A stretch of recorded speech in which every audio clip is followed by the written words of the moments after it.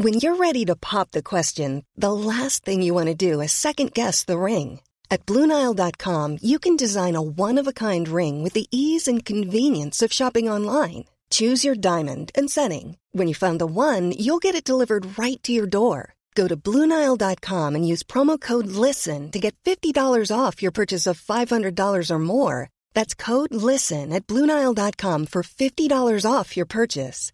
BlueNile.com, code LISTEN. Hiring for your small business? If you're not looking for professionals on LinkedIn, you're looking in the wrong place. That's like looking for your car keys in a fish tank. LinkedIn helps you hire professionals you can't find anywhere else, even those who aren't actively searching for a new job but might be open to the perfect role. In a given month, over 70% of LinkedIn users don't even visit other leading job sites. So start looking in the right place. With LinkedIn, you can hire professionals like a professional. Post your free job on linkedin.com/people today. Hello and welcome to another edition of Insane in the Membrane. Insane in the Membrane. Hello again. It's that time again. It's that time for your favourite podcast, Insane in the Membrane. And I hope you're well. The rules have changed again out there. Well, I say they've changed. It was basically wear your mask, don't touch each other. The pubs will shut at 10, which they've been doing anyway. Yeah, I would just carry on doing what you're doing. I hope everybody's well. It's good to still be able to do this podcast, and thank you to all the lovely messages I've been getting out there. You're all fucking lovely people. David Harris, I think it's David Harris. I think he sent me a mug. Is that right, David? He sent me a mug with Insane in the Membrane on it. That is incredible. Thank you, mate. If I've got the wrong name, I'm such a dick. I'm really sorry, but it's it's fucking great. Thank you so much. Hang on a minute, Jade. Sorry about that. She's just doing this is the thing again, because we're all locked in and we're trying to do work together. Jade's got her stuff over there, I've got my stuff here, and we kind of overlap, but I've got to get out of the way because she's in the middle of stuff. So my guest this week is a fantastic actor, and his name is Stuart Wolfenden, and I first became aware of Stuart through my favourite film, Dead Man's Shoes. But he's been in The Virtues, he's been in Corrie. You know, he's had a fantastic career. But to get him on here to talk about, we talked about his life. We talked about, the ups and downs of his career and how he's been dealing with the lockdown, and we talked about, how he dealt with the loss of his dad, and it was a really nice chat, and I didn't go all fanboy with him. I left that to the end, talking about Dead Man's Shoes, but I genuinely felt I've known him forever. He's got such a great energy about him. What a wonderful man. Spoiler alert as well. We do talk about Dead Man's Shoes towards the end, and we do give a few things away. So if you haven't seen it, probably pause this, go and watch one of the greatest films that's ever been made, and then come back and listen to this. So there's no spoilers for you. But what a man. So coming up in just a mo, Stuart Wolfenden. When you're ready to pop the question, the last thing you want to do is second-guess the ring. At BlueNile.com, you can design a one-of-a-kind ring with the ease and convenience of shopping online. Choose your diamond and setting. When you find the one, you'll get it delivered right to your door. Go to BlueNile.com and use promo code LISTEN to get $50 off your purchase of $500 or more. That's code LISTEN at BlueNile.com for $50 off your purchase. BlueNile.com, code LISTEN. Millions of people have lost weight with personalized plans from Noom. Like Evan, who can't stand salads and still lost 50 pounds. Salads generally for most people are the easy button, right? For me, that wasn't an option. I never really was a salad guy. That's just not who I am. But Noom worked for me. Get your personalized plan today at Noom.com. Real Noom user compensated to provide their story. In 4 weeks, the typical Noom user can expect to lose 1 to 2 pounds per week. Individual results may vary. Hey, it's Paige DeSorbo from Giggly Squad. High quality fashion without the price tag. Say hello to Quince. I'm snagging high-end essentials like cozy cashmere sweaters, sleek leather jackets, fine jewelry, and so much more. With Quince being 50 to 80% less than similar brands. And they partner with factories that prioritize safe, ethical, and responsible manufacturing. I love that. Luxury quality within reach. Go to quince.com/style to get free shipping and 365-day returns on your next order. quince.com/style. But you sound great this end, man. Oh, wicked, mate. Yeah, I'm shit with technology, mate. I wouldn't even have a phone or a laptop if I didn't need it. It drove me daft. I remember a few years ago when the agent started saying you need a laptop because they used to stop sending scripts out, in the post and stuff. And I was like, fuck, I don't want a laptop. And he's like, well, we can't afford to set, we have to email them and all that. You're like, oh, man, it's shit, this. I know. Yeah, and how they do it. I'm a dinosaur. you get comfy, didn't you? Go, I like how it is. Yeah. It just works. It works. It's like with my missus, she does a bit of acting, and now they're doing. You have to do you have to send a video in, didn't you, of your fucking. Yeah. It's all these Zoom calls and shit now. Yeah. I mean, it's been great because of this lockdown thing, but it's still strange, and videos and sending videos around the world and stuff, and even though you can. I mean, you can do it as many times as you want, so in some ways it's miles better. But it still doesn't beat that. I mean, you must know what it's like. I mean, get on the train, go down to London, you're there for fucking 10 minutes. You're literally walking in the door, hello, do your bit, and you're back on the train, you're coming home again. But I'd much rather do that, have that kind of human contact and see what they're thinking and stuff, because a lot of times with Zoom, you just, I did... I've even done an audition where you go to an audition in Manchester and it's on camera and the director and producer are somewhere in London and they're watching you and you don't even get, and the casting director can see them but you can't see them. And it's like just weird as shit, and you just think, fucking hell, how hard is this now? It does deflate you, man. You know what I mean? There's no humanity with it. It's ridiculous. Yeah, exactly. And you've got to turn up and switch it on and be the character that they want.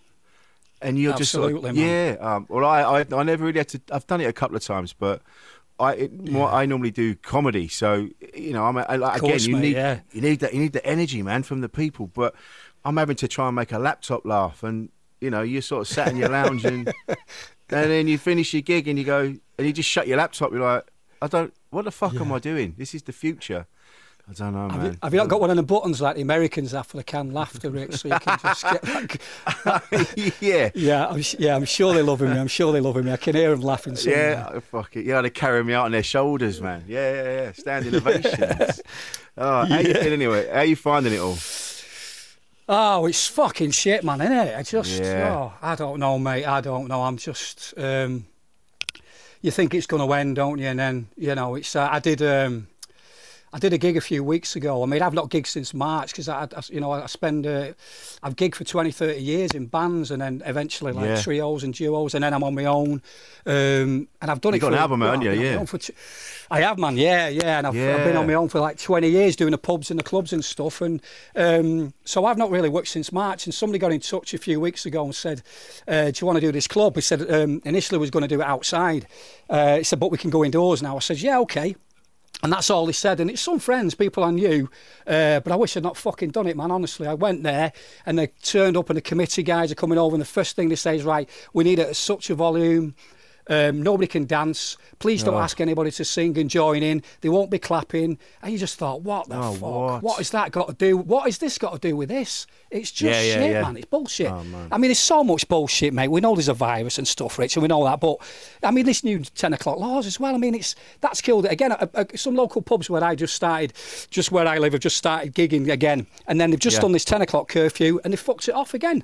They've stopped again. Yes, because between 10 and 11 that's golden time. That's when people are really starting enjoying themselves and getting them last drinks home and stuff. And people saying, "Oh, it's okay. It's all right. We'll just go out earlier." It's like, yeah, but what about the entertainment industry? It's killed it again. Yeah, exactly. It's crazy. It's stupid. It's stupid, man. Oh man! Anyway, because get it, man. It's fucking because these MPs and that, they don't go to these places, so it doesn't affect them. But they put some rule in about absolutely, mate. Absolutely. It's a class thing, isn't it? It's a definite class thing, and I try to. I think it is, mate. I think this. Yeah. Same here, mate. I don't want to get too political and stuff because fucking, but it's like a class war at the moment, mate. It's hitting so many working class industries and just hard working people industries. Do you know what I mean? Yeah. But what's getting me, mate, is the humanity's been lost, mate. I mean, people have got different opinions and stuff, and that's how the world should be. And like the likes of Ian Brown has been saying things, and the fucking backlash he's getting and stuff like that. It's like, hang on a sec, it's just a different opinion. Do you know what I mean? You've got to question everything. If the government, if Boris Johnson is fucking, if his lips are moving, he's fucking lying. All government's lying. It's all shit. Do you know what I mean? It's like, and I think you should question stuff. I think we're there to question stuff. And you get people say, "Oh, stick to your singing, man. Stick to that." It's like, fucking, hang on a sec. Who said it's right? Nobody knows what really is going on. Nobody knows, and the government are making a fuck up of it. Nobody knows what's going on. It's changing by the day. Different things are coming in. Like I said, you just think, hang on, where's the scientific stuff in that? Where does that make sense? And everyone's like, yeah, just do it, just go along with it. But then you get people grassing. I mean, my sister-in-law had a few friends round not long ago, and fucking one of the neighbours called coppers on them. And you just think, what the fuck is going on? You know, on the same street. And I know, man. And that's what's scary for me, mate. And that's why I just think, fuck 'em, mate. Look after your own, look after your kids, look after your family, keep them positive. And my little boy's been going through some fucking fear at school, and it's fucking devastating because they went back to school and then they're not with the same friends and in these little bubbles, and people are talking about this COVID thing and stuff like that. He's only 6. And then and then he's coming home and he's questioning. I mean, you know, he's sick. I don't remember when but it's come out in the last few weeks. It's that death question. They want to talk about death and what's going. It's because all the stuff they're hearing, and then he's washing his hand, panicking, washing his hand, and he's a 6-year-old little boy, and I can see some fear in his eyes, and I just think, you fucking wankers, man, what have you done? Yeah, you know, man. I was walking back to my car the other day. And I was walking through this park and things, and I'm walking through, and this little girl had fallen off the slide. She's with her mum and dad, and she was crying her eyes out, and she was walking back. They go, "All right, darling, come here, let's sort you out." And she went, "Oh God, am I gonna die?" She said that out loud as I walked past. I'm like, "Oh my God, the kids are terrified." It's fucking the kids are having a real tough time. I mean, we think they are resilient, and thank God they are, and things do pass, but fucking hell, I didn't want this for my little lad to be going. I didn't think this would happen in our lifetime. I really didn't, and not to this extent. And now we're talking 6 months. You think fucking Christmas? I mean, just fucking mate. Just switch the news off, switch the fucking shit off, and just crack on and do what we've got. Use your common sense, fair enough. But that's the disappointing thing. Is just the humanity with other people and just not having time for people. I mean, my God, people with mental health issues, and I've had mental health issues in my time, mate, and stuff. And this hasn't really helped me at all. And the people that are really suffering and people judging and stuff. It's. I walked into a supermarket the other day and a guy was just not wearing a mask. And you could see he wasn't a well guy and stuff. And this fucking guy just giving him abuse for like, I'm not wearing a mask. And said, I can't wear one, mate. I can't wear one with you just think, fucking hell, leave the man alone for Christ's sake. Do you know what I mean? Yeah. Use your discretion. You can fucking see. Yeah, absolutely, mate. It's a fucking witch hunt, isn't it? Yeah. You could tell the people the people that are being cunts about it, and people that are genuinely struggling with a mask, like they go, I can't do it. But there are some people who go, yeah, fuck you, I ain't wearing a fucking mask. And you're like, listen, you're a dickhead, you can fuck off. But this guy here, absolutely, he actually, it's common sense, isn't it? And we seem to be losing all that. And fucking, we could go grouse hunting. What the fuck? Oh no, we're 6 of you. Yeah, it's fucking hell, man. Yeah, well, that's it. The Tories will keep that fucking going, won't they, man? Jesus. Yeah. Go and shoot a load of fucking animals. Of course you can. I don't even know what a grouse looks like. I've seen a bottle of whiskey. That's about it. But yeah. Oh yeah. There was a picture in the House of Commons the other day where they're all stood outside the door and they're all fucking stood together with no masks on and all. I just thinking, it's a load of shit, isn't it? I think somebody's having a right good laugh here, mate. I really do. I'm glad somebody is. But do you find, like you said, like you were saying, you've had your troubles with mental health. Do you find? Yeah, absolutely. But your music has helped you. I always find music helps me. I just fuck off for a minute and I just put me. Yeah. I put an album on that I'm comfortable with, and I just get lost in that for a bit, and it just levels. It's always me been out escapism, mate. From a young age. I mean, I wasn't. I was not academic at all at school, Rich. I was into art, into my football, and I got into drama really young, and I was on television at 13, 14-year-old. I went to school. Matthew Dunster was at my school, who's at the Royal Shakespeare Company, big famous director down there in London, and a few guys off telly. And we're just at a comprehensive school, and this drama teacher was just wonderful, and he brought it out of us. And I wasn't academic. I mean, I literally didn't even set my exams, mate. I knew what I'd already been on television and stuff. And some teachers, to be fair, thought it was pretty cool that I was literally leaving school knowing what I was going to do. Brilliant. Because many kids didn't. But I just didn't get it. I just didn't get the schooling at all. I just knew what I wanted to do. But yeah, it called. But it's. Now, whether looking back, I mean, you know, I think, would I have that for my kid? The struggles you've been through, because I've had ups and downs and good times and bad times, and that's what the industry is and stuff. But, you know, would I recommend it for my kids? You just don't know. It's you've got to have. I remember Stephen Graham, who's a mate, said you've got to have a skin of a rhino, and you really have. And I think that's one thing. The beauty of getting older is you care less. You care less about the shit that doesn't matter, you know. And I think. For so long in my 20s and 30s, that kind of people pleasing and trying to be everything that they wanted to be, and you just and I don't now. I really don't now. Yeah, you've got to. Yeah, it does. And it does your head in. That's it. And it twists your melon, doesn't it? It really does. God, yeah. And just the ups and downs of stuff, and you know, getting things in and things don't happen. It's.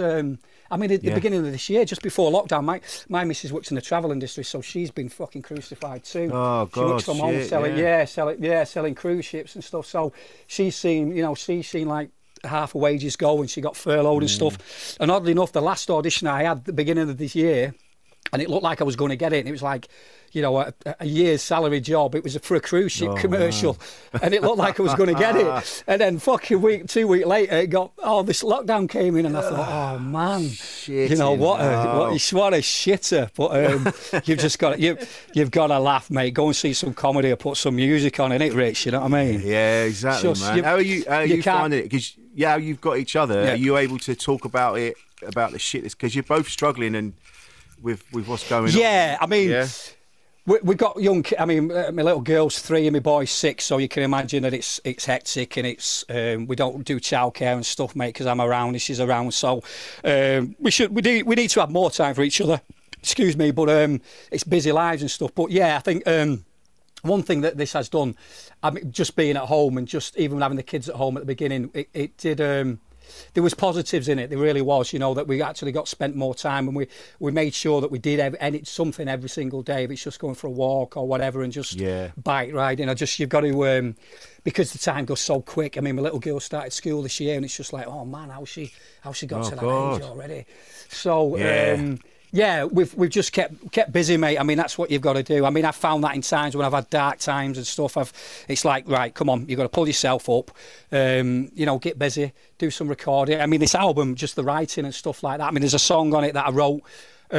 Quite a dark song, really, that I wrote when I was probably started to write when I was about 15, 16. So when I came to do, we just kind of, me and Daz, the songwriter Daz. DRL Daz and stuff he came to me with a load of songs that he'd kind of written. He'd travelled the world, he'd been to South Africa and different places, and he had a lot of these songs already down, and I talked to him, oddly enough, on my stag do a couple of years ago. We was the only two that were sober, actually, and we just we went to see a David we went to see a David Bowie tribute, and we were just talking all night. Should we do this album? And it's like it's been 30 years in the making, because I kind of started doing this when I left Corrie in '92, so I started recording then, and it's just it didn't get finished. And then, so it's been put on the back burner, and it's something I've always wanted to do. And it just came up as a conversation on my stag do. And then we went into Lisa Stansfield's private studio up here in Rochdale for about 10 months and recorded it. Well, we've got 8 done, and then lockdown came in. So we just had to wait. And we had this last song, which was a song of mine. I was like, oh man, I just got to get in and do it. And Daz was like, let's just get it out. And I'm like, no, fuck that, mate. I need this song on this album. It's got to go on. So we went back in and finished it. And it's out, mate, and it's doing well, mate. I mean, I've had messages from America and different places, and Badly Drawn Boy absolutely he's a friend, and he loves it. Mate. He fucking loves it, man. He loves it, and I was blown away because I wanted to send it to him, and I thought, you've got to take it on the chin. It's not everyone, you know. It's not everyone's cup of tea, and I don't care who likes it and who doesn't. We've done it for us, you know what I mean? It's not. Yeah. It really isn't. I've got to take it on the chin. I thought I trust him enough, to be honest, and I know him well enough to say, yeah, okay, Stu. But I mean, he just was. It took a while to get back in, and he said, Stu, it has took me a while, mate. He said, but I'm fucking blown away, mate. To be honest, I said, it wasn't what I expected, and then he agreed to write a little thing that we could use on the social media and stuff. And it was made up, man. Yeah, so I mean, you know, guys like that, you think, fucking, hey, we're doing all right, man. We're doing all right, dude. I've just been getting back into him, actually, because literally last couple of weeks, I'm just like, fucking, this is some good stuff. And he's doing some live man. stuff, isn't he? He's been doing some live stuff, I think, on Instagram and stuff, hasn't he? Yeah, really? I haven't seen that. Oh, man. Yeah, check out his page. He's been doing some live stuff, yeah. Oh, I'll have a look. Where's your album? Where is yours available? Can you get it? Is it everywhere? Yeah, it's on Spotify, but it's on stuartwolfenden.com if people go to. I mean, check out Facebook and my Instagram page, but stuartwolfenden.com. You can buy a CD there. It's a tenner, or Spotify. There's YouTube channel as well with a couple of videos on there. We're in the middle of doing some videos as well. So we did one in lockdown, which is some family and friends, which we've just stuck up on YouTube, which is a great video. My kids are in it. Me and the missus are in it, and we just got people to just sing along to one of the songs and just video themselves, and we just edit it all together, and it's a really happy little thing, mate. Yeah, it's really cool, and the kids are in it. Because I did some gigs in the lockdown. I entertained my street where I live. I literally set my PA up outside. I thought, fuck this, let's just entertain the street. Yeah, my kids love playing a bit of guitar and stuff, and they were out and jamming along, and yeah, it was brilliant. It was brilliant. That was so. I mean, there was some good stuff in lockdown. You know, I mean, Neighbours were great, mate. Do you know what I mean? People did kind of you saw the best in people, and you saw the worst as well, didn't you? Which I think we do it. We do, you know, but. Yeah, no, there was some good things with it, mate. You know, I mean, it was nice to stop for a while, you know, and literally slow down, wasn't it, a little bit? Oh yeah, but, I found that. I didn't realise how full on I'd been. I was always like, I've got to do that gig, I've got to do that gig, I've got to do this, I've got to do that. And then when it all got taken away, I was like, oh yeah, all right, I haven't got to do anything. I know. All right. I'll just look You're probably like me, Rich. I never kind of stop, and you don't know how to stop, do you? No. You don't know how to slow down sometimes, man. Yeah, exactly. I didn't even realise how tense I was. I was like, oh, hang on a minute. For the first time in years, I wasn't clenching my fists when I'm sat there. I'm all like chilled out, going, oh, yeah, all right, yeah, cool. All right, yeah. I'm going to watch this. I'm going to do that. Yeah. Yeah. What about gigs, mate? Have you been doing stuff? I've been doing some bits and bobs. There's been a few outdoor gigs. I'll tell you what. Talking about music, I did a gig in Henley, and it was this big festival thing the whole weekend. So Tom Kerridge, the chef dude, and a few others, they put on this big like pub garden thing, and they had on like Kaiser Chiefs, Gabrielle, Soul to Soul, Stereo MCs, massive bands, right? But get on this, we were sat in the green room area at the back. And everyone was pacing up and down, and they're like, "Oh shit, I don't know. This is gonna go. This is gonna." It was a real leveler because everybody was like the gig. Everyone was in cars or in like designated garden bits. So there's no mosh pit. There's no down the front. Everybody's like 10 meters away, and like all these. And you go, fucking hell. These bands have played to thousands of people, arenas and things like that. And they're pacing up and down going, fucking hell, I don't know how this is going to go. This is going to be fucking... I know. Yeah, Squeeze and people like that. And they're like, oh, I don't know, man, I don't know. Oh, wow. And I'm like, fuck, everyone's on the same level. We're all shitting it. And it doesn't matter where you are in your career. This was like, we are... That's the thing with lockdown. It's really made me realise that it doesn't matter where you are in the great scheme of things. No. This shit's gone down. We're all the same. Yeah. And it's give everybody fear. It really has give everyone fear, hasn't it? From the high and low, it really has. You can see people's fear, and people are lashing out and, you know, maybe saying stupid things or whatever. But you know what? There's no fucking wrong or right in this. Nobody truly knows what's going on. Nobody knows what the real truth is and stuff. We've got to question stuff, and you just think everyone's trying to find a fucking way. Just be fucking nice, man. Just be nice to everybody, for fuck's sake. Do you know what I mean? Because nobody's got this worked out, and nobody knows how it's affecting. You know, walk a mile in another man's shoes, for Christ's sake. It's like, you know, nobody knows how it's affecting certain people. You know, it's and they're already doing that. Just look out for each other, like you said. Like, make sure. I've said this has been said on here a few times. When you can't, you have no control over the bigger picture. There's no point worrying about the fucking everything. No. All you can do is take care of your little bit, and then hopefully that spreads out. And you know but they're already shelves are empty from the toilet rolls are already going. Oh God, I know, mate. I saw it. I saw some people the other day when I was shopping. I thought they haven't even said there's another lockdown, but the media started saying, "Oh, there will be." So they're fucking going out again, doing it, and you just think, "Oh man." You can't. But these people, mate, you get them in life. You can't even insult them. You can't even insult these people. They just don't give a shit. They don't give a fuck, do they? You just think, oh man, just crack on, you know. Well, that's the thing. Well, I've said this before. That's the thing with cunts. They don't know that they don't realise they are one. They just aren't. I know. And he said, I know we can all be one at times, but these people are full on. I mean, like, you must have toilet roll from the last time. There's no way you've used it all. So what you and they're the ones that slag everybody off, and they're probably Christians as well, mate. They're probably fucking Christians and all. You know what I mean? Yeah. Where is your God now, you fucking idiots? I don't know. So you grew up in Rochdale and around that area. I grew up in Oldham, mate. Yeah, my family Mancunians Manchester stuff. I grew up in Oldham, but I've lived in Rochdale for a long time. I live in a place called Littleborough now, just outside Rochdale, on the border with getting towards Todmorden, Yorkshire, kind of on the border there, and near places like Hebden Bridge and Haworth, beautiful parts of the world. It's great where we live, mate, and 20 minutes to Leeds, 20 minutes to Manchester, kind of thing. So, but I grew up in Oldham. Yeah, went to a comprehensive school there and learnt drama, and went to a place called the Oldham Theatre Workshop, which was quite famous for a lot of the cast. Coronation Street cast went there, and people like Sue Devaney, Michelle Holmes, Anna Friel, lots of people. Kind of a lot of talent in the area in the north, especially in Oldham and Rochdale. There's been a hell of a lot of talent over the years. You know, and musical talent and stuff, you know. Well, you were lucky that you had that. Like you were saying, you're like me. I wasn't very academic either. I was just bored at school, but I didn't realise I was able to say that, because I was like, oh shit, I'm in the wrong, because the grown-ups are telling me I have to be here. And it's only now I'm like, I was fucking bored out of my tits at school. Because it just wasn't, absolutely. And they just sort of, the school I went to, no disrespect to them or any of the teachers, were like, well, if he's not bothered, we're not bothered. So, and there wasn't, no one ever said, I never got told options. There was never like, oh, you could go and maybe, you know, you're into your music, go and join a band or a bit of acting. There was none of that. It was like, oh, just get a job, any job, and just good luck, mate. You know, so you were lucky that you had this other absolutely thing. Mate. It was a guy called Colin Snell, and he was a strange kind of teacher, but what he saw in us was unbelievable. I mean, it was 1984. I was 14, and I played Billy Casper in Kes, and we took it out. It was a drama. We were just a drama group at school, but he entered us into like a local kind of drama competition, and he ended up winning the best actor under 21.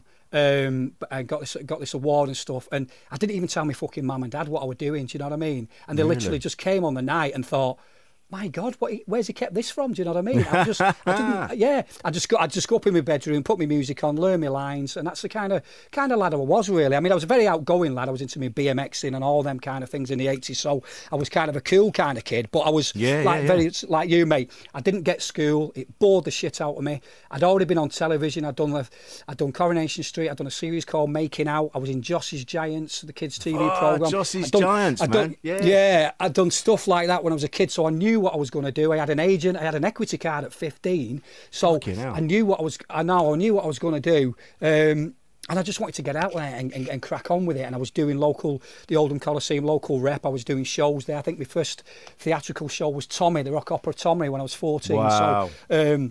With Oliver Reed's niece was in it, Caroline Reed. Oh, man, she was gorgeous.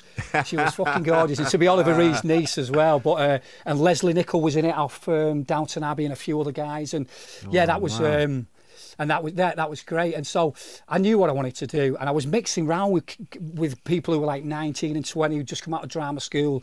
And they were like...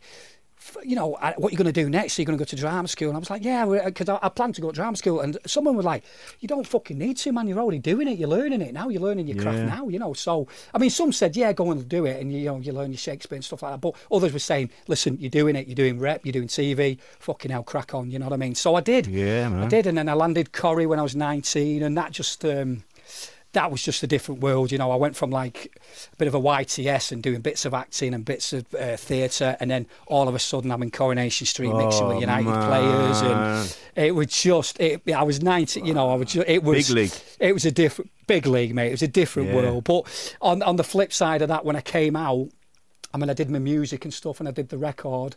But at the time, it was 1992. There'd been, obviously, your Kylie and your Jasons and guys like that. And it was becoming a bit of a fucking no-no that soap stars releasing records. And even though I'd been in bands before, so I got on a bit of a road show. And Michelle Collins had released a record at the same time. And I remember I did some road shows with... the Boys to Men and Edwin Starr and Michelle Collins and stuff like that. And I did a live session on Capital Radio with Dr. Fox and stuff. And I did some great stuff. But there was like, there was like the industry and even the acting industry were going like, what's he doing here? He's, you know, and for a few years after, I didn't get any work at all. It killed my career a little bit, you know. Yeah, so you kind of got typecast with being in the soap, a big soap like that, and also because I did the kind of music. I remember a friend of mine saying that he'd spoke to a casting director and she brought my name up and she actually said he wants to fucking concentrate on his acting him and not bother with his kind of singing. And he said to her, like, it's a job in acting. It's the same fucking thing. Do you know what I mean? And there was none of these days of. I mean, now everyone. There were no soap awards, and there were none of these kind of reality stuff now where everybody can do a bit of everything. And my mate's just been Steve Royal. He's an old mate of mine from Workshop who's just been on, you know, the Britain's Got Talent. Oh, I know. Juggling I know Steve. Yeah. Well, we went to Theatre Workshop together. We've known each other since the first thing we did was Bugsy Malone. I played Dandy Dan and he played Bugsy Malone in 1985, 86, man. Yeah. So I've known Steve years. So yeah. So so I mean, there's always strings to your bow. Yeah, I mean fucking hell, how many actors can sing? I mean, millions can. You know, they can all do other things. So, but yeah, it was a funny time then, and because I was kind of young and vulnerable, and because I'd had all that kind of money and all that fame, it was a shock to the system. But thankfully, you get older and. Man, I just fucking partied a little bit, to be fair, Rich. I think in them days, 20s was, you know, I used to knock around with fucking Stone Roses and Manny from Stone Roses and the Hacienda days and all that. So I'd party a little bit, mate, maybe party a little bit too hard and stuff. But that was, I don't regret anything, mate. They were good times, you know what I mean? But it's nice getting older. It's nice getting older, Rich, and getting... that you just can. It's nice to get a little bit mellow, mate. I mean, I love. Have you seen some of these interviews with Sean Ryder and Bez and stuff? Fucking funny. They're funny, man, aren't they? Talking, you know, and now they're all kind of chilled and stuff, but talking about the mad days, it's man. Well, I've got, you know, like Sean Ryder. I've said this before. Sean Ryder changed my life. It really taught me. Man, because I was always into my music, but I always kind of hid stuff from my mates, like, because it wasn't cool. So I'm like, I'm listening to, because they're all into like 80s soul music and all that, and hip hop and stuff, and which is all cool. But I was like secretly listening to Dylan and the Stones, and I'm like, I'm hiding it away from everybody. And it was only like seeing Sean Ryder when I saw the video for Rope for Luck, and they're in the nightclub. And I'm like, I remember, even now I think I can feel the hairs on the back of my neck going up. I'm like, this is it. This is fucking it. And I just got well into the Mondays, and he changed my life. And now I see him. I love Sean Ryder, man. Love him. And him and Bez, like they're two old geezers from the Muppets. Aren't they just? Yeah. And then there was that Ofcom complaint because was it the Google box thing they were on, and they were talking about the drugs and all that, and then there was all these complaints, and they were like, "I'm fucking Sean Ryder, man. What do you think I'm going to talk about?" But you know what? Exactly. You know what I mean? It's like, what do you think? What do you think we was up to in them days? You fucking idiots. You know what I mean? Yeah, exactly. You look at suddenly, it's all bollocks, man. I remember I was... go on. Go on, mate, go on. Sorry. No, go on. This is all about you. You carry on, man. No, I was... I mean, I got into one of my...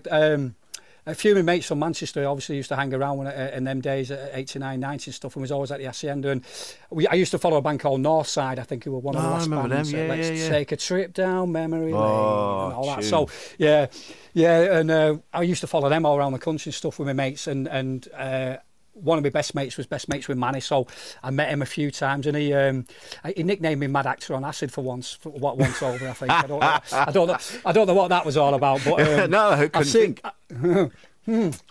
Couldn't possibly think, mate. But it was some. And I saw him not long ago, actually, because you know, Paddy Constantine's got a. I don't know if you've ever checked his band out, Riding the Low. Have you ever looked at their stuff? I'm literally looking at his album on vinyl now. It's right in front of me.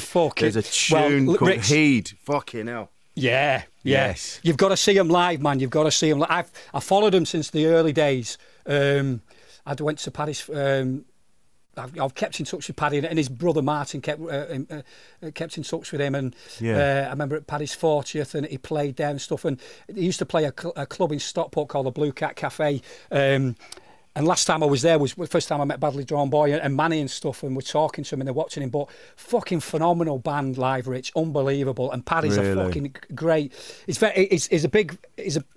One of his big heroes is a band called Guided by Voices. And, I'm sure he wouldn't mind me saying, but he's very similar to him in his performance and the way he puts on a show and with a megaphone and this kind of stuff. And wicked. Very visual and fucking brilliant, mate. Yeah. And I sent my album to Paddy, and he was chuffed with it as well. He was so we kind of both followed each other's stuff and that, but and I think he loves it. I think he loves it more than his acting. I think he does because it's yours. I mean, that's the thing about the music and the album. It's mine. It's ours. Nobody's telling me which way to fucking do it and stuff. It's mine and Daz's, and like with Paddy with his band, it's there. It's not rehearsed. There's something different and wonderful about the music stuff, which you don't get from the acting, because you've got to do it a certain way. I mean, even the wonderful stuff with Shane I've done and stuff like that, which is improvised and that, which is just a dream come true to do improvisation and stuff. Even that, you kind of, this you've got lines to follow, but with the music, it's just it's. We went into the studio with this album. We'd done the songs acoustically. We had no idea. We didn't. Daz played all the instruments, so we didn't bring any musicians in. Apart from, we got some guys. There's a song called Clay, and we got some guys from the BBC Philharmonic Orchestra to come in and play some live strings, which was just. I was crying. I've never heard anything like it live like that. I mean, I've been to an opera, and I remember my first opera I saw. I was literally looking over the barriers, thinking that fucking music is not coming from them guys down there. Surely to God, I remember that as a young age, thinking, "My God, that's just wonderful." And when I was in the studio with these guys, there was four guys from the BBC, and they literally did it 2 or 3 takes, done. Fucking tears were just coming down my eyes. I was just like, "Oh my God, I can't believe that." It just, and they were regular guys, you know what I mean? Quite cool guys, and kind of. Just phenomenal what music can do. I mean, films can do it. Of course they can, and dramas can do it. But music, and there's something in music that nothing else can. You hear a lyric or you hear some guy's voice. Johnny Cash singing "Her." I mean, fuck me. Stuff like that. You just think. I mean, I've always been a man of. Tom Waits and just oh man, yeah. You just all kinds of guys. I'm a big fan of Ricky Ross, Deacon Blue. I've always loved that band. Been a big fan since the 80s, and some of his Dignity is one of my favourite tunes of all time. I always sing that. So music can just do so much for you, can't it? Yeah, man. Especially in these times, Rich. Yeah. Oh, cool. I was in the car the other day, and I put on Wires by a band called Athlete. They were like early 2000s. Oh, wicked, man. Yeah, man, what a tune. That song. Oh God, I had tears in my eyes. I looked at Jake and Mrs. I've just got goosebumps there, mate, because it's just come to me. I've just heard it again. Yeah. Such a beautiful song. But strings as well. I love strings on like stuff like the Verve and stuff like that, with their orchestration, and you're like, absolutely, just lifts it, and it just takes you to another level. And Ian Brown, Fear, the strings on Fear. Oh man, perfect. That song, beginning to end, perfect. Yeah, absolutely. Dude, I've met some people that they go, "No, I'm not bothered about music." Yeah, you need to hear one of my songs, Clay. You're going to have a listen to it. Mate. I'm gonna as soon as I finish this. I'm going to get on it. And I'll message you. Get on Spotify. Get Spotify. Listen to Clay. I'm going to send you an album, mate. So you've got an album anyway. I'll get an album out to you.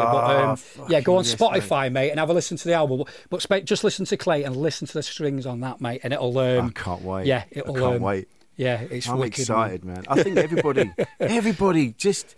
Yeah, sometimes like you said, you've had your ups and your downs, and like when how you dealt with it in sort of late 80s, you sort of got on it and partied a bit harder, but then later on, even now in these, this is the strangest of times that we've ever been in.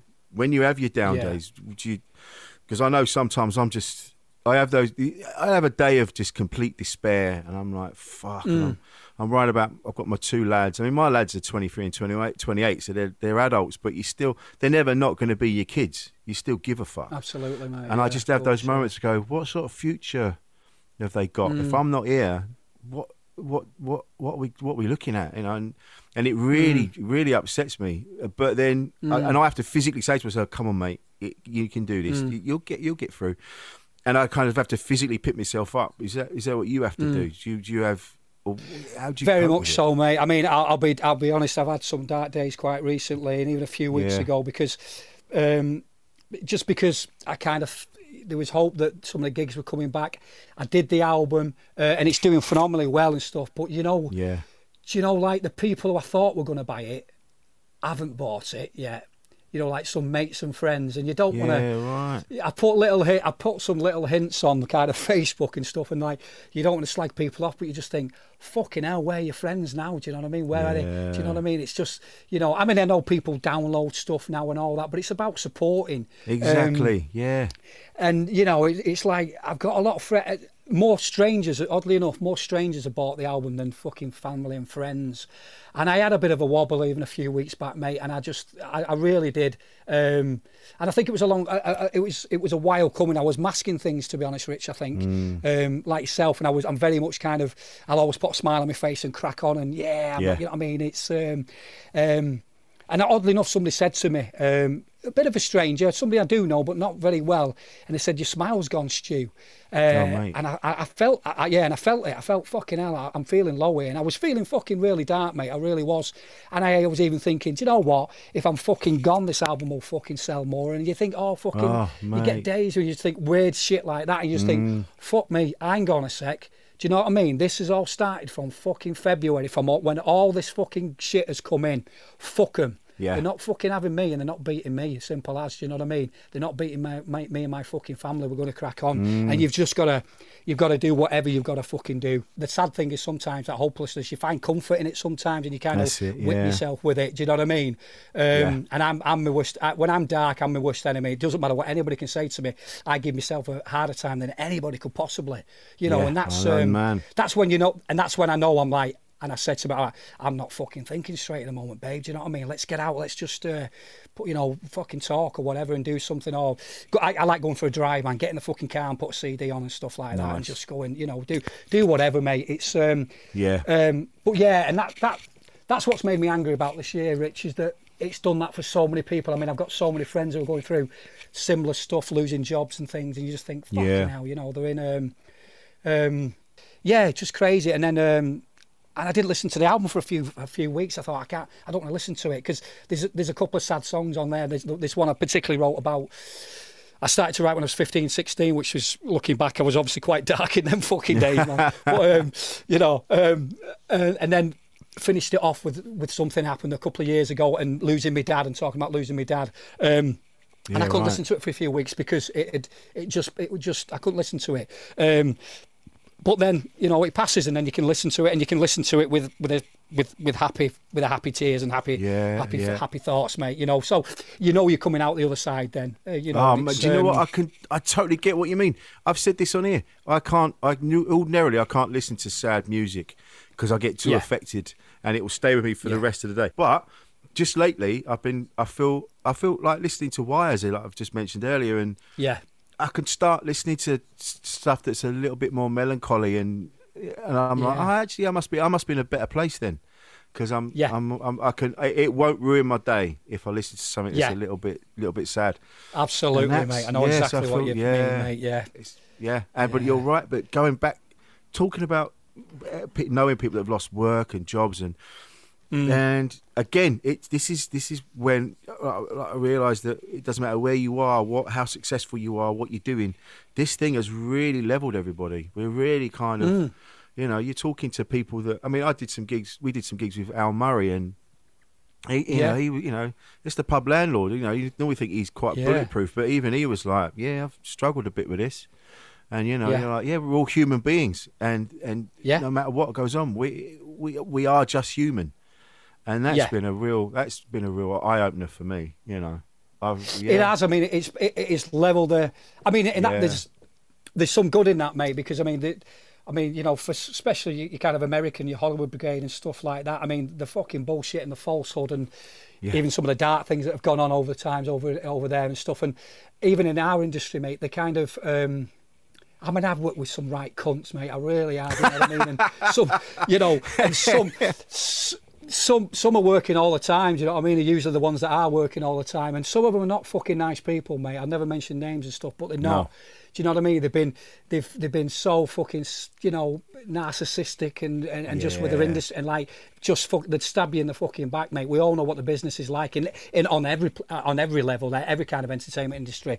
But it's just, I'm hoping it's fucking level, people. I'm hoping it has kind of like the, you know, the glitz and glamour and all the fucking bullshit doesn't fucking matter as much. I mean, great that we did that kind of supporting of your key workers and all that, and you know, just have a fucking bit of respect for the ones who are fucking carrying on while we're all sat at home on our asses. Do you know what I mean? Fucking hell, you know, the working fucking man. I mean, let's be honest, you know. I've been an actor since I was a young kid, so I've never had a real fucking job, really. I mean, oddly enough, I've took a bit of a driving job on recently, and I've done bits of care work and stuff in the past. I've done whatever I've needed to do to kind of feed my family or feed myself. I'll do whatever. I've never. My dad worked in a factory all his life for 150 fucking quid. You know what I mean? And I used to get more than that at a gig, and I remember my dad saying to me, "Stu, don't ever fucking stop what you're doing. I have to work in a factory for 150 fucking quid. You can go and do a gig, man, and just be, you know." And he was so proud of me for doing that kind of stuff, you know. And but that's me. I'm certainly not looking down. I've got mates who work in fucking factories. I've got a mate at the moment who works near me, and he's just lost his fucking job, and he's got a wife and family, and he's like, "Fuck me, you know me. What's going on?" And it's and there's not millions of jobs out there. There's not, because fucking so many people want them. There's you know, everybody wants a bit of something. So it's yes, but I mean, I hope. I mean, we want the glitz and glam, and we want, you know, your BAFTA and stuff. But do you know some of the pretentious bullshit? I hope we're going to lose a little bit of that, and I hope it's going to give us a bit more humanity. And people just think that exactly we've all had a bit of a. It's a bit of a lesson here that really is what truly is important and what's not important in life, isn't it, Rich? You know, I think. Yeah. Oh, well, it's that. I've been working in a t-shirt shop, printing t-shirts since last couple of weeks. Yeah, my mates. Through doing this podcast, I've got mates with these guys, SOS Clothing. And then they went, and I did their podcast ages ago. And I jokingly went, "Look, if you ever need anyone," I used to work in a t-shirt place, so if you ever need anyone. And they messaged me and went, "Mate, we've been really fucking busy. Do you want to come and do you know?" And then I'm in there. I was in there before this. I was doing it this today, and I'm printing the shirts. And I'm like, because that's what you have to do. That's what you have to do. Yeah. I'm privileged to do. Yeah. I'm privileged to be able to jump around the world, making people laugh, and do this podcast and all that. But you got to do what pays the bills. I've got kids that need some. They're going to need money. My lads just starting uni, and so I will do. You know, like it's that. Like you say, it's that thing. You go when the shit hits the fan. Fuck it, I'll go and drive a van or something, or I'll go and do something. You have to. Yeah, there's a company that's a family friend company that do beds, mate, and I'm just fucking going driving for them because one thing they've done, they've never stopped being busier because hospital have needed new beds and shit like that, so mattresses and stuff like that. And they just wanted some extra drivers, and I'm like, yeah, fuck me, give me a drive to North Wales, Nottingham, wherever, I'll do a bit of that, mate, just 3 or 4 days a week, whatever, you know. And it's it's like I said, do whatever you got to do, and it's good for your mind, mate, good for your health. It really is. Yeah, you know, it's just keeping busy, I do that sometimes. Yeah, I do that sometimes. I can kind of do that, you know. I might stay at home for a few days and maybe do a bit of writing and stuff like that, and then you end up not fucking doing it, and you end up just digging it out and not doing fuck all. And you just think, oh man, that was no good for me. What you know what I mean? What was I doing there? You've got to keep busy, haven't you? You've got to keep busy. Yeah, man.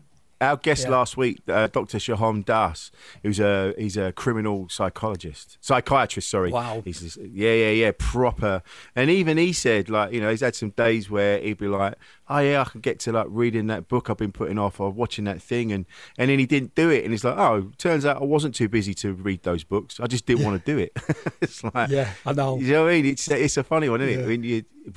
I actually, and they think I'm mad in the shop, and I'm printing the shirts, and they're like, and they went, "Rich, but the thing is, you don't want to be here forever, do you? You want to get back to what you're doing." And I'm like, I quite like it actually. I'm enjoying this, yeah. If I do one that's fucked up, I'll send it out. Someone's got a limited edition Rich Wilson shirt out there. Wicked, mate. Hey, I want one.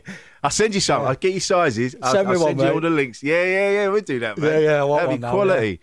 Now, yeah. I'll check a picture with your T-shirt on for Instagram. Yes, mate. When you get me CD, you take a picture with that, and we'll put it on Instagram, mate. Yeah. Yes, mate. I fucking love this shit. Yeah. Do you know what? It's funny when we booked this in, and I'm like, you know, because we've never met. I just know you through your work, and then obviously like today, I was walking back to the flat, and I'm like, right, all right, I don't want to fuck this up. You know, I'm a big fan. I hope he's cool. And then like, well, mate, this has been fucking spectacular. This has been lovely, mate. It's just absolutely, fucking brilliant, man. And this is what I love, is that sometimes you meet people in life that their energy just lifts you. And I think this is why we need to be more open and talk to people. Do you know what I mean? If we just open up a bit, because like, you know, we're roughly the same age, and we were told like you don't talk about your feelings, you push that shit down, and you've had all that shit to deal with, like with your dad and your family, and then losing your dad, and it doesn't go away just because you push it down, does it? It comes out not in at another, all, mate. Yeah, comes out in another way, doesn't it? You know? Yeah, and fucking reminders. I mean, Jesus. I mean, I remember when my dad passed, and the first, you know, I got in the car and the fucking song came on, "Ghost Riders in the Sky," and fucking little things, and it was mad into his country, and fucking hell, if Glenn Campbell comes on, Wichita Lineman, fuck me, I'm fucking bits, man. You know, I mean, that's an emotional song anyway.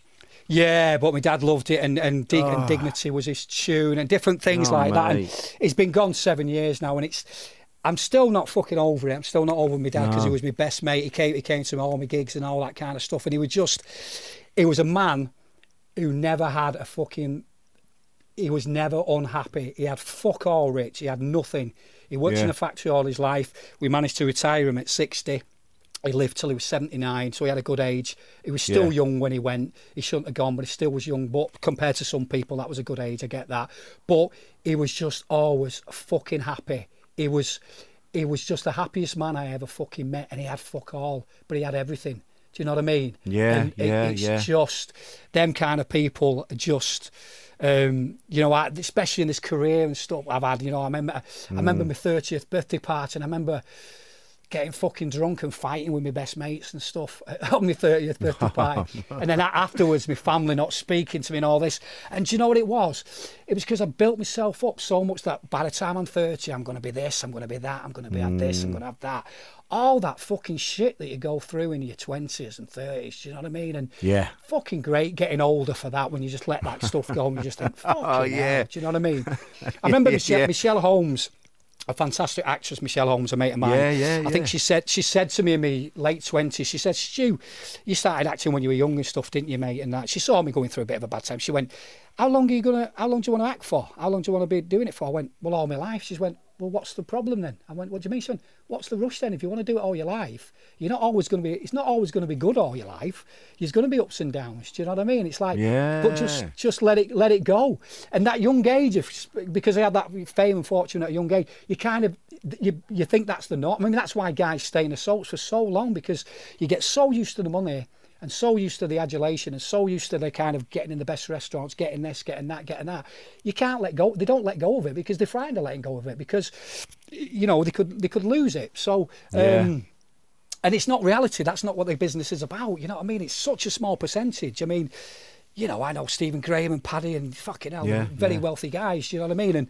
And they do some phenomenal work and stuff, but it's just such a small percentage, you know what I mean? But there's so many guys like myself who have been in it for such a long time and will just keep going and keep going and keep going. And stuff comes with age. I mean, fucking hell, me losing my hair a little bit and getting, I mean, for so long, I looked the same for so long. I remember I was in my 30s and I was still going for auditions, and people would go, oh, fuck, you look like you did in Corrie, mate. You're getting typecast. So in some ways, when I started to lose my hair a little bit and get a bit greyer and stuff like that, I remember my agent was saying this, like, thank fuck you're aging a little bit. I can send you for better parts now, you know. It's, so it's great getting older. I mean, you look cool as fuck, man. You kept your hair, you look fucking sharp, you do. Only just, I'm getting this patch at the back. I'm getting a patch right at the That's back. That's where it starts, man. Fucking hell, man. Yeah. I'm getting this little sunroof in the back of my head. Oh, mate. get a hat, mate. I like my hats, mate. I wear my hats. I've seen it. I've seen a few pictures of you. Yeah, get a decent hat, Yeah, I'm always in my hats, mate, yeah. But you're in a good place at the minute. You sound... Yeah, mate, like you're upbeat and... Yeah, because, it can change, can't it? But I think... The thing is, do you know what? You've got to. It can be scary going through shit at time, and I'll say this to anybody out there and stuff. And I know other people suffer with stuff, anxiety, depression, all that kind of stuff, and it can be fucking truly scary, and it can scare me at times and stuff. But you've got to have faith that you're going to come through it. And also, when you do come through it, look back, try and think where it came from and what, because these triggers can set you off, can't they? Certain things can set you off. You're not dealing, you're not speaking to somebody, or something's not sitting right, and you start overthinking things. For me, and I start overthinking things and that kind of stuff, and just not sleeping so well, and then that starts, and then not eating so good, and then fucking that's that roller coaster fucking comes. Then get physical, get exercise, man. And when I used to exercise, I've got a bike now and stuff, and that helps me tremendously. And I mean, gigging, I think, do you know what it is? I think the gigging's fucked me up a little bit by not gigging, because that has always been my outlet. It's always been my outlet, setting my fucking PA up, putting my tunes on, putting my playlist on, knowing exactly what I'm going to say, what song I'm going to sing first. That little thing 2 or 3 times a weekend is my escapism, and because I've lost that, I think that's what kicked me a little bit. So now it's just, there may be some gigs coming up in October, but I'm going to start doing a little bit, like maybe doing some more kind of podcast things, Rich, and doing some like what Badly Drawn Boy's been doing on his Instagram, some kind of live stuff, and just doing, absolutely, you should, yeah, I think so, mate, because me mate guitarist as well. He's a blacksmith by trade. I mean, he's teaching at the moment. He's teaching at a college blacksmith. He's teaching at the moment for some pennies, but he desperately wants to gig as well. So I think we're going to do some of that like kind of live stuff, mate, and just keep it, just keep that joy going, mate, and keep the happy. It's my wife says it to me all the time. She says, Stu, you can choose to be as happy as you want every single fucking day. And when you're in a dark place, it's easier said than done. I totally get that. And I there's days when I think, I'm fucking not happy today. And you've got to sometimes go with it. Just be fucking miserable all fucking day. If that's what it's got, if you have to be, you have to be. Do whatever in it. You know what I mean? It's not just be fucking whatever it be. You've got to ride with it, haven't you? You've got to trust that you're going to come out of it. You've got to do your little bit. You can't sit there and pity too much. You've got to fucking crack on. But whatever it takes, if it's music, if it's reading a book, if it's going for a walk, phoning somebody, whatever it fucking is that gets you out of your head, you know what I mean? It's that, innit? Yes. It's fucking, me and my own head at times are just fucking hopeless together. So, if I get out of my head, I'm happy, man, yeah. Oh, dude, But you should, I found that when we were in the lockdown before, and my missus and I were just dicking around online, and we were fucking around, and then we were like, does anyone give a shit about this? Is it just us being idiots? But then people message it and they go, mate, you two dicking around last night really changed out. It really brought us out of our fucking misery. Well done. And we were just a lot of it. Like Jade's got a mate who's got a gin company, so they were just sending us free gin, and then we were just reviewing it and getting fucking hammered in front of everybody. And everyone was like, mate, that was cool. And then I'd go and DJ on somewhere because I'm pissed out of my head and talking to people. But that's what I mean. You do this live thing. You do your music. You do your gigging and that online. Mate, you don't realise how important that is for other people to see that. It just takes them out of the misery for a bit. Absolutely, you should do that. Mate, yeah. And it, like I said, it's good. It's we're getting the benefit. You know what I mean? People, we're doing it for us, mate. You know what I mean? It's wonderful that other people are getting it, and I get that. But the benefit is for us as well, because I mean that's it. That's the whole point of this. It's that humanity and that human contact that we've lost. And that's what's fucking been killing people. And just literally going shopping with a fucking mask on, and everyone fucking looking at you and staring at you, and got the fear, and nobody's fucking smiling, and there's no interaction. And I mean, it's better now, but in them early days it was fucking horrendous, wasn't it? With everyone with the fear. It was horrifying. We're human beings. We shouldn't be fucking living like this, you know. I mean, I really do think we should have done the Sweden thing. You know what I mean? I mean, there was going to be whatever it's going to be, but we shouldn't have fucking locked down the fucking world. I don't believe so. I really don't. But no. I think it's caused more. I think it's caused more harm, and I think it's going to. We don't know what damage is truly going to be done until the next few years. Do you know what I mean? Well, it's got us fighting amongst ourselves, isn't it? Absolutely, turning on each other, man. Turning on each other. Family and friends turning on each other. Do you know? I mean, my sister lives in Dublin, and she started putting a lot of stuff. I mean, they've had different experiences out there, and she's questioning everything. And her husband works in the clothing industry, and they've got a few shops in Northern Ireland, Southern Ireland stuff, and they've been over there a few years, and they love it. A place called Dumb Drum, just outside Dublin. And I know. Yeah. Yeah, she puts stuff on Facebook and all that, and fucking people turning against her, and old friends, and you know, she came came off. She thought, fuck it, I'm coming off Facebook for a bit. Fuck it, I can't be doing with all the hassle.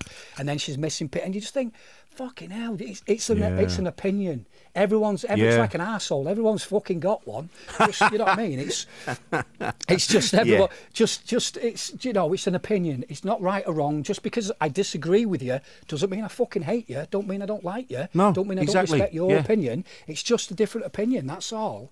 And that's what the world. We should have different opinions on it. You know. Yeah. And talk about it. Be able to talk about it without. Yeah, and talk about it without slagging each other off and criticising each other. Yeah, exactly. I mean, that's the great thing with mental health now. I mean, more and more people do talk, and thankfully, you know, the last few years it's been such a thing, hasn't it? And people have come out and said, you know what, I'm not feeling so fucking good, and it's okay. It's good to talk, and it's okay to talk, and we've never got to lose that because. Especially blokes, Rich, you know, I mean, all, you're same generation as me, mate, we got brought up as like, fucking toughen up, lad, shut up, you soft get kind of thing, you know. What's the matter with you? What's the matter with you? Crack on, and then you bottle it up, and then it comes out in other ways, mate. You fuck about with drugs and drink and whatever and other things, and, you know, you swap addictive stuff. I'm an addictive personality as well, mate, you know, so addictive stuff kicks in, and, you know, you're just on a spiral for misery there. You know what I mean? You've got to take yourself out yourself sometimes and laugh at yourself. Me and my missus the other night, we watched some old Lee Evans fucking videos and just went through a load of old stuff with his manic fucking stupid stuff, and we were just fucking pissing ourselves laughing how fucking sweaty he gets. We're like, fuck he got through a suit at night. I know, wasn't he? Yeah, and we're just looking at some old stuff and old comedies and just, I mean, I love Laurel and Hardy, and I'm trying to get the kids into Laurel and Hardy. I can still watch that and just fucking cry, man. I was watching one recently. They've got one where they make their own moonshine, their own alcohol. Yeah. Fucking battered. They sat in that pub getting slowly fucking pissed, aren't they? Yeah. See, that shit. And just that it's just that's why we need music, comedy. Just to forget, because all of a sudden you go, oh shit, yeah, the world's still burning, but I forgot all about it for a minute. So I'm watching these dickheads do this. Yeah, you know? And that's why it's been hard, mate, because that's the industries that have been fucking shut, mate. So not just the working man, but fucking where do we go for our relief? Where do we fucking go? Yeah. Do you know what I mean? There's no music on in the pubs. There's no clubs open. There's no fucking hell. This is what's killing everybody. Yeah. I mean, fuck me. You've got to, you know what I mean? And no, you can't go out walking the park. You can't do it. I mean, sort of fucking month ago, they telling us all to go out and fucking eat. Do you know what I mean? They're all saying go out with the pubs and eat. And now it's like fucking shut them down again. It's like, come on. I know. You know, but it affects crazy, man. It affects everybody. It's not just the performers. It's the staff, like front of house of the theatres, and then the pub next door to the theatre that thrives on the people going there before the show. Cab drivers, the kebab shop owners. It just affects the whole community. And they're going, you can't do that anymore. And you go, all right, well, what the fuck are we going to do? You're talking about millions of people that are connected to this, and they're just left, just stood there going, well. And it all happened in such a short space of time. It was all, you know, like I remember just standing there and just watching my emails just pinging in, ping, going, oh shit, I've lost everything, all my work. And then from that, like, the people aren't going to the kebab shops and people aren't doing it. I don't know what the answer is, but it's affected so many people on so many levels. They've got to open stuff up. They've got to open stuff up, man. They've got to do because fuck me, there's going to be nothing left. There's going to be nothing left, and that's what I'm not buying. That's what I am not buying, mate. And I just, you know, there's something going on there, and I'm not buying this kind of this. They're quite happy to shut these fucking things down because some people in the world are going to be okay, and you know, and that's fine for that lot. But they're really not fucking thinking this through. Do you know what I mean? It's all right getting. You know, self-employed grants, there's been bits and bobs and all that, but it's like, it's fucking hell, it's not enough, this is not enough. It's got, you know, it's, you've got to get the places fucking back open, you've got to do, we've got to, this is going to be around forever, it's new. I mean, I've never had flu and pneumonia, I know people have had, I had a mate in a recording studio who got pneumonia, fuck me, he thought he was going to die, do you know what I mean? It's the same fucking things, do you know what I mean? It's, with, you know, it's, there's more people dying of other stuff every fucking week than this, man. You know, there really is. It's, you know, they've got to figure out. I don't know. I don't know what the answer is. I don't know what the answer is. I'm not. You know, none of us are scientists. None of us, and even the fucking scientists aren't scientists. They don't seem to be. But yeah, no one. Yeah, this is it. I don't know either. And it depends what mood. I don't know, mate. Depends what mood I'm in as well. Sometimes I'm like, yeah, same here. And then I'll get, I'll get all riled up and go, fuck the masks, fuck you, fuck them. I'm not fucking having this. Yeah, I don't know. It goes, depends what mood I'm in. I know. But, absolutely, mate. Yeah, it does. I just think. Go on. Get things open a little bit. Just get some kind of life. I mean, fucking Christmas is around the. I mean, fucking Halloween's around the corner. I mean, what we do? Kids knock a door, going trick or treating. What they're going to bring in rules on that now? Fuck me. You're going to have to catapult the sweets at them. Jesus, I mean, come on. It's come on. Let kids be kids, and let's get. I don't know. Just get fucking hell. Yeah, we've got to keep fighting it though, mate. I mean, I think if we all just fucking. We've got to keep fighting it little ways in little ways and just say, do you know what, that's not quite right. Let's question that because, we can't. They don't know all the answers, and we can't just accept everything that's being said and that's right and wrong. But get the fucking get stuff open. Yeah. Well, you saw the contrast between Boris Johnson's speech and Nicola Sturgeon's. And Nicola Sturgeon was like, there was empathy, and she was all like, look, I know it, this won't be around forever, but if we just do this, this, and this, we'll get through it. It's only for now. Let's just do this to help each other out, help the communities out. Whereas Boris was all like, right, we're going to bring in stricter fines, and we're going to do this, and we're going to do that. Punish. And you're like, fuck you, Boris. Yeah. Would you fucking exactly. The army might be called in and all this is like, fucking hang on a sec. Mate, you're supposed to be helping us, not treating us like we're the dickheads. We're all doing our best. We're all trying to get through this. Fucking chill. Well, is he not the man who fucking had an affair on his pregnant wife? So I mean, let's be honest. And he's just fucked off. So we're not just fucking. He's just been to Italy, innit? He just fucked off to Italy, and then he's denying he's been. Yeah, we know his fucking moral compass, don't we? Fucking toad of toad all. Absolutely, mate. Swat. But I want to talk to you before you go. This has been amazing, Stuart. Thank you so much, man. Oh, you're welcome. I loved it. You've been fucking amazing, man. And I didn't want to go all fanboy on you, so I've left it to the last. But Dead Man's Shoes, man. It's my. I don't know. You're probably bored of talking about it, but it's not at all. Mate, it's forever going to be in my top 5 movies of all time. And when I was telling, I've been telling everyone, going, fucking, you want to see who I've got coming on this week? And they go, who you got coming on? And I went, and I'm like the guy from Dead Man's Shoes, and they all do that bit. All of them have done that bit when Paddy, you go, you're right, mate, and he goes, yeah, what are you looking at? And that fucking scene, can. Yes, mate, that bit, and when you're off your heads in the flat, and then he starts fucking you around with that gas mask and that. Yeah, fucking hell, man. What? I mean, despite I know you've worked in, you've been in some great stuff.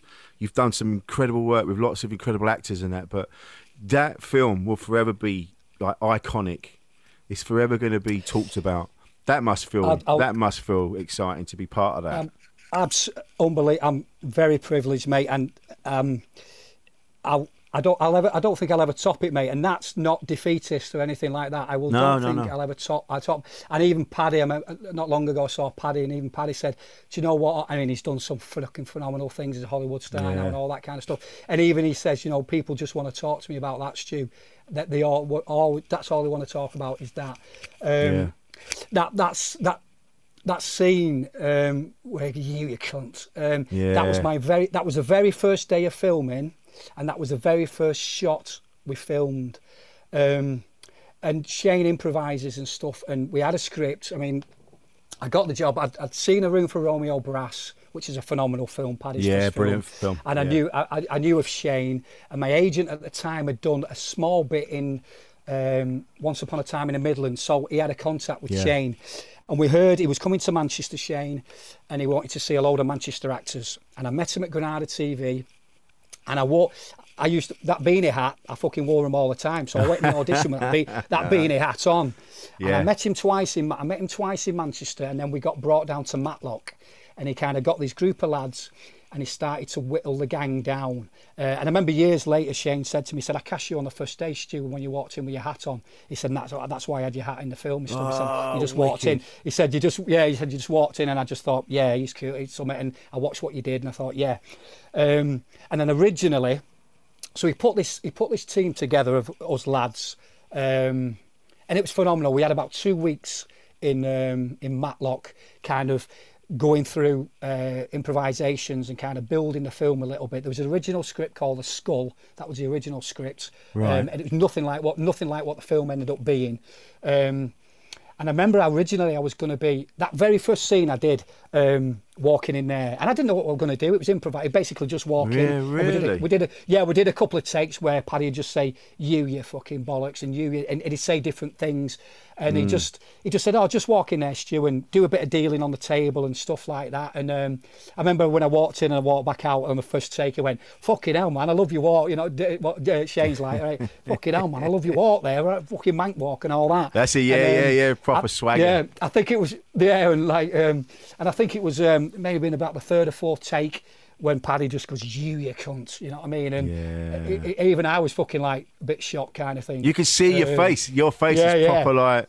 Oh, there's so many bits in that film that are fucking just one takes, mate, that are real. Just absolute fucking real. It's real. It's very much like Ken Loach works and Shane works. I mean, there is a script, and he brings ideas and he throws. I mean, you walk out and then he'll say in your ear, like, go back in and say this, and he does things like that where he might whisper something to Paddy, so I don't hear, and whisper something to me, and so just to see what the reaction is and stuff. But that was the very first scene I did, and originally I was going to be one of the first to die, but him and Paddy, had a chat during the film, and Paddy was kept away from us. Us lads stayed together as a group, and we bonded. Yeah. So I mean, we became best mates, and we're still best mates now. I'm good mates with all of them. Keep in touch. Nice. Paul Sado lives down in Margate now, and Neil Bell's another Manchester actor and stuff. And we kept in touch, and so we bonded. We kept Paddy away from us, and he kept Toby Kebbell away from us. So we wouldn't form a relationship. We'd only see him on set,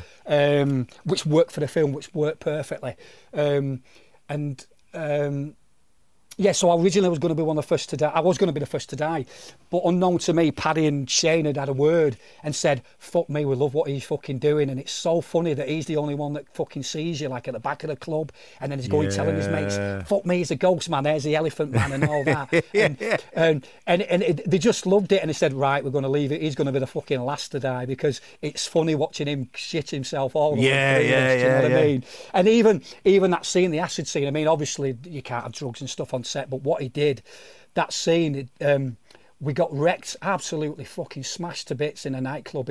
He just let us loose in a nightclub, all of us lads in a nightclub in Matlock, and we got pissed till about 3-4 o'clock in the morning. And then the producers ended up fucking dragging us out of the club, and then he had us on set at like 6 o'clock, 6:30. So we literally, I mean, that's fucking, there's no makeup there, we look fucked, we really do. And we were, you know, and then we improvised them scenes for hours and hours and hours. And I can watch. It's funny, you know. I hear other actors saying, "Oh, I can't watch myself" and stuff like that. I've never got that. I've always liked to watch myself just because I like to be critical and judge and stuff. And I can watch that film thinking that's not me in it. That's not a problem. I can just watch it as a fan myself, and I love the fucking film. And I'm so honoured to be in it. And I can. Little bits like that scene when I'm like, have you fed the fish, man? And just little lines that we just fucking improvise, you know what I mean? And then when Paddy comes, and even I didn't know I was going to die in the end. We did it a couple of times where I didn't die, and then it was like, and even a bit with Toby. I mean, even Toby, I think it was only the last couple of weeks of filming that we realised Toby had died. You know what I mean? We very cleverly kept that as well. Yeah. That it was such Toby a twist. Was always in the such a twist. Yeah, Didn't see it coming. I mean, and it's just such an honour. I mean, I stayed friends with him and Mark Herbert and stuff, and I did a little bit in the Virtues, and I was in a little bit of This Is It. I've worked with him about 4 or 5 times now. So he likes to do that, and his fans do as well. They like to see some people who've been in other films, even if it's just a small little bit. You know what I mean? I mean, if you're listening, Shane, I hope you're going to give me a fucking bigger part next time, mate. But, I'm due a bigger role, but I don't mind doing two. Like, I mean, I did a little bit in The Virtues with Stephen Graham and stuff, and I just love working with a guy and also working with the kind of actors he brings in are just, your Stephen Grahams and your Paddies and. Fucking hell, it's just such comedy. A privilege, they're acting royalty. You know, fucking. Yeah. It's. I mean, but that's the thing, isn't it? Seeing like you said, seeing you guys working together, and then seeing you guys in other things, and you can just see. You go, it's almost like its own genre. You know what I mean? You're part of that sort of family, which is fucking great, man. Yeah, very much so. He does. I mean, especially with the This Is England guys. I mean, because he started off with them, and they were so. I mean, little Tomo was so young. He literally has been like a dad to some of them, and he's brought that. And look at the careers now, Joe Gilgan and stuff like that. They're doing phenomenal. Vicky McClure, they're doing phenomenal stuff. And that was a great thing, the series, to bring it to. Yeah, I mean, especially they became very, very close, and even us. I mean, I think it was 2013. It was the 10th. It was 10 years since we made Dead Man's Shoes in 2003, and it came out 2004. And do you know another thing as well? I watched a Guy Ritchie thing. Was it Lock, Stock? I think it might have been Lock, Stock, mate. I watched a while ago, and that came out 2003. And I watched it and I thought, fucking hell, that film's so dated. But you know, Dead Man's Shoes is not dated. Dead Man's Shoes. I think why it's lasted so it doesn't look dated. It could have been made last year. You know, it's still. Well, I think a lot of Guy Ritchie stuff, it's quite stylised, isn't it? A lot of his stuff. So. Yeah. I mean, I've had people coming up to me only the last couple of years saying, I've only just seen Dead Man's Shoes, and oh, wicked, mate, that's great. You know what I mean? So even people now catch on to it. Yeah, but that's cemented. That is now, like I say, that has now cemented you. That is just you're now on that level. You're like I say, you're like acting royalty. You're up there. What a fucking That's very nice of you to say, man. I'm telling you, man. Just you agreeing to come on this. I'm not bumming you, fucking kissing your ass, but this genuinely, I've been buzzing since you said, yeah, all right. Oh, nice, mate. Fucking yes, man. And that, I mean, you were talking about, say you do a lot of improv when you're working with Shane. Yeah. It? And you said there's a script. Now I know there's a comedian called Terry Alderton that I remember him when I first started out, and he said to me, he was telling me about. When you're writing your set and when you do anything, he goes, you can go where you want. He goes, you got to have these stepping stones though. So the stepping stones, as long as you get to the next stepping stone, you can go wherever you want in between. Absolutely. But get to the next stepping stone. And I was like, and it's never left me that bit of advice. Is that a similar sort of thing? You got to know. You kind of know where the script's got to go. And so you're doing things to push it on. Yeah. Don't get me wrong when I say it's improvised, and it is improvised. I mean, some of the lines, some of the lines that are in the film literally came out of our mouths. You know what I mean? And they're in the film. It's there, but him and Paddy knew exactly what every scene was going to be. That was where it was kind of the stepping stones was. And what Shane would do, he'd get you in a room. Just the actors, no crew, and it don't matter whether it took 10 minutes or took fucking 10 hours. He would go over it and over it and over it until he was happy that yes, that's what I want from this scene. And he'd never tell us what he wanted. He'd let us go wherever, but as long as he was directing it, he very much directing it, mate. You know what I mean? It's you're not kind of let loose. It lets you go things, and I mean, what used to get me was you'd literally hear him fucking pissing himself, laughing at the side of you, just with the camera there. And I used to think, how the fuck is that not going to be on camera? You just hear him laughing his fucking tits off. He just used to find us all. So you know, you'd say something, and he'd be like, "Oh fucking hell, bud, that's fucking," and he would be laughing his head off, and you just think, right, I'm doing all right, mate. If he's laughing, do you know what I mean? But like the scene, the scene. You may remember the scene with Gary Stretch in the bathtub, and my mate's having a shit, and I'm drinking a beer. That was literally that's the only take. That's one take, and that's the only take of that scene. And basically, Shane, that scene, he just said, right, I want this scene. Get in the bathroom, kind of thing. It's halfway. The acid is just starting to kick in. He basically just said, who's got a shit? And Gary Stretch, being all Hollywood and all that, was like, oh, no, I haven't. He just wanted to get his fucking top off and get of course and look good. And me and Neil Bell went, I said, I've got a shit. And Neil said, I've got a shit. So Shane just went, tell you what, Neil, you sit there. And that was where that wasn't that was true improvisation where I literally go, oh fuck me, I can taste it in my beer, because I could taste it in my beer. That was it, and it was just one take, and they just started fucking laughing. They went, that's it. And there's scenes like that in the film where it's just literally one take and totally off the cuff. But then there's other scenes like that acid scene where we work for hours and hours and hours. And I think he even let Gary Stretch there was drinking a little bit of vodka in that bottle, and we had a couple of little beers.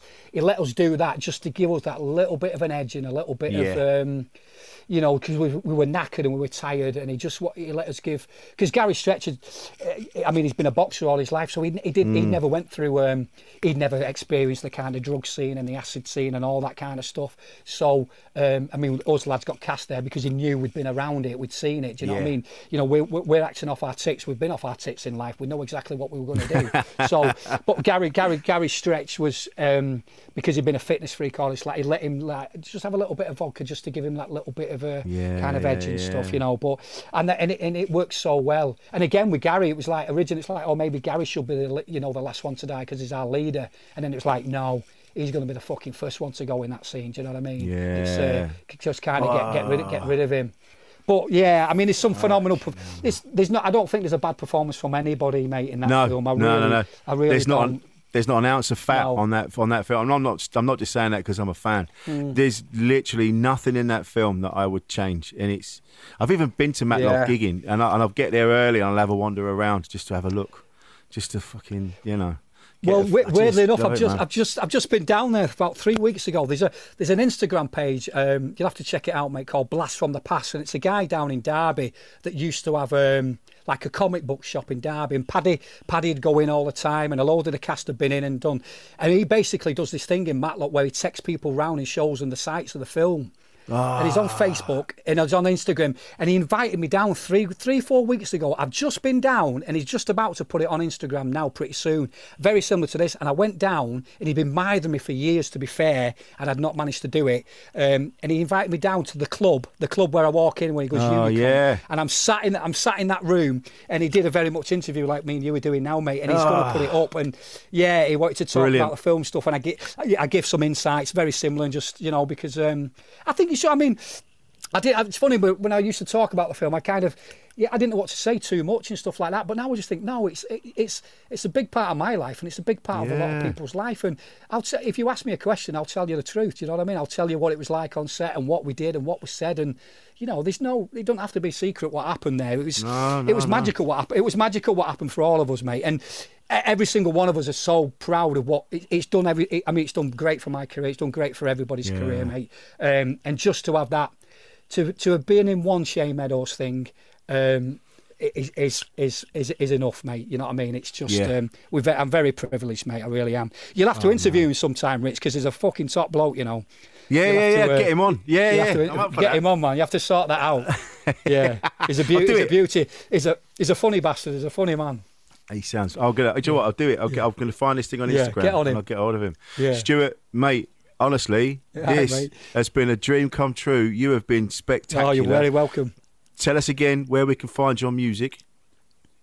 Yes, stuartwolfenden.com. Please buy the album. You can get it on Spotify, but we make fuck all from that. So please buy a CD. Check out YouTube. There's stuff on there. Spotify, if that's your thing, yeah, by all means, get it, download it from there. But stuartwolfenden.com, or find me on Instagram, find me on Facebook, and there's more to come. There's going to be some more videos coming soon. We've even, in lockdown, mate, my mate Daz has just written another fucking 8 songs, so we're going to do another EP pretty soon as well. Yeah. So we're going to keep this going. We're going to do some live stuff. I'll let you know, Rich, when we do some live stuff. Yeah, please do, man. Putting it out there, mate. But honestly, mate, this has been an absolute. It's good to talk, mate, and I've not talked for a long. I've not talked this much for a while, mate. I mean, I think my wife's happy. She I'm not minding her tonight now, so I've got everything off my chest, mate. Mate, you have absolutely. So, mate, I love you, man. It's been brilliant. Cheers. Yeah, Rich. Love you too, man. Produced by Paul Daniels at pauldaniels.tv. Cool fact, a crocodile can't stick out its tongue. Also, you can get health insurance for a month or just under a year in some states. United Healthcare short-term insurance plans, underwritten by Golden Rule Insurance Company, offer flexible, budget-friendly coverage for you. Learn more at uh1.com. Hi, I'm Daniel, founder of Pretty Litter. Did you know cats tend to hide symptoms of sickness and pain? I learned this the hard way after losing my cat, Gingy. So I created Pretty Litter, a health monitoring litter that helps detect early signs of illness by changing colors, saving you money and potentially your cat's life. Pretty Litter is veterinarian developed, and it's the easiest way to keep tabs on your fur baby's health right at home. Go to prettylitter.com and use code ACAST for 20% off your first order and a free cat toy. Terms and conditions apply. See site for details. Normally, being a little extra might be a bit much, but not when it comes to healthcare. That's why United Healthcare's Health Protector Guard fixed indemnity insurance plans, underwritten by Golden Rule Insurance Company, supplement your primary plan so you manage out-of-pocket costs. Learn more at uh1.com. Made by darkhorse digital.co.uk. Shooting, live streaming and podcast production.